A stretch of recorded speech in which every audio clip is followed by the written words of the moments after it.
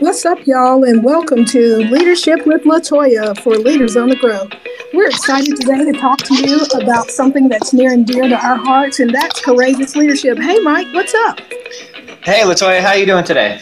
I'm good. How are you? I'm doing well. I'm excited to have this discussion. Yeah, me too. You know, Mike, as many times as we've talked about leading with courage, it seems to never get old. In fact, I don't know that it ever gets easier, but I do think we get stronger and better. We become better leaders when we let courage be at the center of what we do.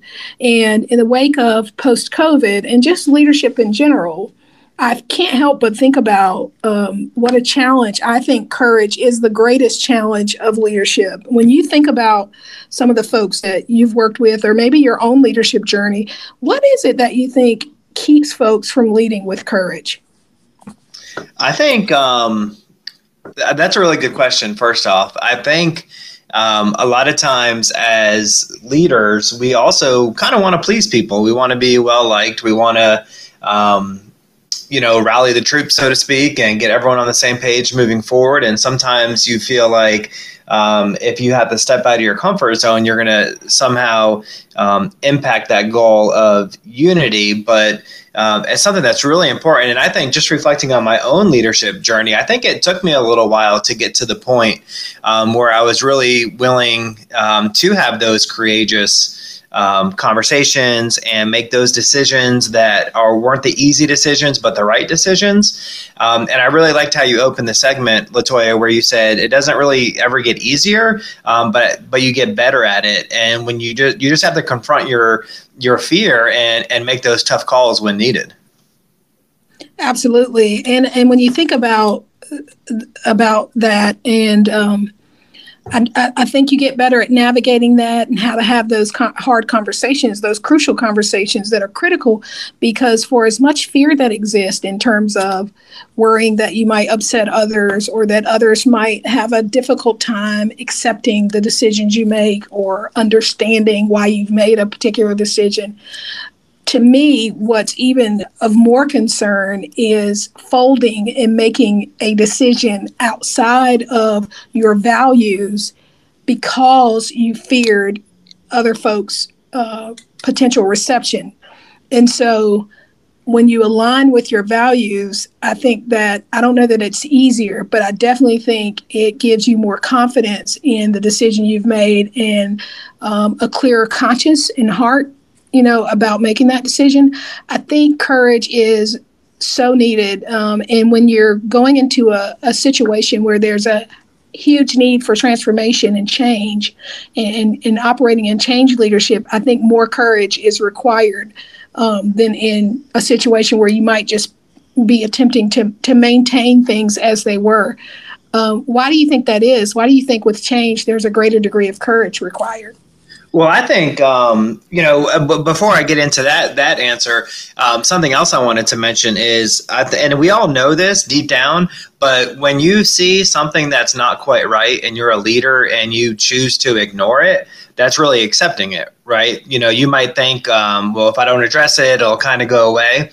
But when you are, like, say, for example, if you have a struggling teacher at your school, he or she is struggling with the instructional aspect, and you kind of just ignore it and you don't try to help support that teacher to improve, and you just kind of let it go, every other teacher in the building sees that. And your non-action is really saying, okay, I accept this. I am good with this teacher and her current, his or her current abilities. And that really sends a bad message. So when you do nothing, that's not just ignoring it, that's accepting what you probably don't want happening.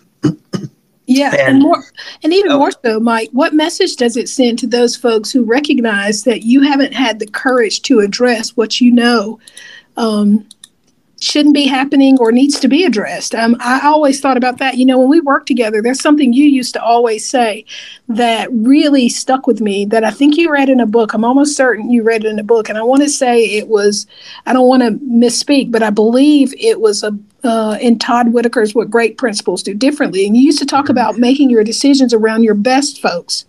Right. Around the best folks. And I think sometimes the worry, the fear, the pushback that we anticipate doesn't usually come from those folks who are willing to do their very best. It comes from folks who are trying to cut corners or who want to do things their way, who really perhaps aren't interested in doing things the right way more than they are interested in doing things their way. But I always thought about, what message does it send to those folks who are giving 110% when I fail to address those who are giving 50%? Exactly. That's very demoralizing, and I don't have any scientific evidence to prove this, but it seems like the ones that are most resistant to doing the right thing rather than the most comfortable thing for them are always seemingly the loudest. The ones that are, speaking out in meetings, and so you're kind of fearful of it. You don't want to rock the boat, so to speak, but no, when you are doing that, you are really letting down a big portion of your staff that want to do the right thing, that want to do the best thing for kids. And back to your previous question, LaToya, you said about, like, if you go into a situation that needs a lot of change compared to one where you already have good things in place. I think it's really tough to be courageous in both of those situations, because if your school or your business, or if you're a store manager, your store, if everything's kind of going well, sometimes there are things that need to improve and you could become even better. But if you're not courageous enough to address the issues, you're never going to get to that next level. So you might be, the store of the month every month, or you might have the highest test scores in a school, but you can always get better. And if you do not address the things that need to be addressed, you're never going to improve. You're never going to get better. And even if your school is 99% doing great, you still have 1% of the kids that need some extra help. So you can't be complacent with that. So you really have to be courageous even in those situations where it might not appear that you need to have change, but you need to have change. Yeah. And you know what else, Mike, I think about often? The only way to get better at being courageous is to be courageous. Like, in order to improve your courage, you have to exhibit courage. You got to execute with courage. It's that simple. Like, when you're afraid, you got to do it. I remember talking with Lynn Moody, and she used to say, always do what you're afraid of. Always do the thing that you're afraid of. And that's really how you become less afraid, by doing it. And I can think of so many times when perhaps fear wasn't the right word, or afraid, but I had some anxiousness or some hesitation around some things. And then I went forward and executed. And I remember thinking on the back end, that wasn't nearly as bad as I anticipated. Right. And, one of my favorite authors is Brene Brown. And in her book, Rising Strong, she talks about how the stories we create in our heads. And I think sometimes those stories we create trying to determine or basically predict the future, where we've created a scenario that says everyone's going to be upset with me and this might not go over well. I think that sometimes is an obstacle to us being courageous as well. Certainly. It's so funny that you say that, LaToya, because I know, thinking back to my leadership journey, I used to not really enjoy at all speaking in front of big groups. As a teacher, it was fine. It's 30 kids or whatever it may be. But when you become a leader, you're talking to larger and larger groups. And that's something I had to kind of address head on. And I knew the only way I was going to get better is doing it as much as possible. And now, if I spoke in front of 500 people, I guess that would probably be nerve wracking for me. But now it's not much of a big deal for me to get in front of large groups, because I practice it. I would practice it and get better at it. So same thing with being courageous. No one likes to have those difficult conversations. But the only way you get better at it, at least that I know of, is by doing it and then doing it again, doing it again. I love how you said that, what Dr. Moody shared with you, do what you're afraid of, because that's how you get better. And that seems like it's almost a cliche now, but it's so true. I try to tell my kids that, my own personal kids, if there's something that you think, like if you're getting better at a sport, if you don't like doing this drill, you probably need to do that drill because you need to get better at that. Don't just always stick with whatever's easy and everything, because you're not going to grow. Absolutely. And if you think about it, even some simplified examples, I can remember no matter how many years I attended school, Mike, I was always nervous on the first day of school. I always had a sense of uneasiness. Right. But I didn't not attend the first day of school. And every year that I went to school, that got a little bit better. Mm-hmm. And even as a principal, the first day of school. I never sleep the night before the first day of school, Right. even as an administrator. But I didn't let that keep me from showing up. You got to show up and execute. And Right. I think if more people could coach themselves around that and push themselves, because I find, and you tell me if you think differently, that courage is one of those things that is really hard to coach into for folks. And where I feel like I can coach folks around other things, particular skills or processes or perspectives, how to look or think about things or to view things from a different viewpoint. When it comes to courage, there's this internal factor that makes it really difficult to coach folks, because it's one of those things where you just got to find it on the inside and you got to do it. So if you were going to coach, I don't know, maybe new leaders who are working on building their ability to be courageous, or even, experienced leaders, what advice would you give them around how they can operate with more courage? Well, two things come to mind. One is the Crucial Conversations training. And if you're not familiar with Crucial Conversations, there's tons of information about it on the internet. You could Google it. That kind of gives you a framework for how to structure conversations that may not be the most pleasant. But I think what really gets to the heart of the matter, Latoya, is telling that person to think about what's going to happen if you don't address the issue. If you don't have that courageous conversation, what are the ramifications? You got to think through that. If you have we use, not to pick on teachers, but if you're using a teacher example, if you know they are not doing what they should and you just kind of let it go, what damage is that doing? How many students is that impacting? If you have a school and your teachers are not collaborating and you are good with that, think of the damage you are doing, because your teachers could be that much better if you get them to collaborate. I'm not even talking about a full-scale PLC, which we know we want to do, but if your teachers are not even collaborating, think of all that wasted brilliance that is not being shared amongst teachers to better impact the kids. So I would say getting them to try to think about what is not going to happen because they are not acting. Yeah, I think that's important, to think about the consequences of not acting. I think so often we get caught in what happens when I act instead of thinking about what are the consequences of a failure to act with courage. And I think you raise a very important point. So, Mike, you mentioned Crucial Conversations and how helpful that's been to you in building your own courage. And as I said before earlier in the podcast, it's not something that necessarily gets easier, but you get better at it. How do you continue to work on being a courageous leader? What are some of the things you do? You've read Crucial Conversations that help you continue to operate with courage. That's a good question, Latoya. The only thing I can think of is just keep doing it. And it's never fun. For me, it's never fun having a crucial conversation.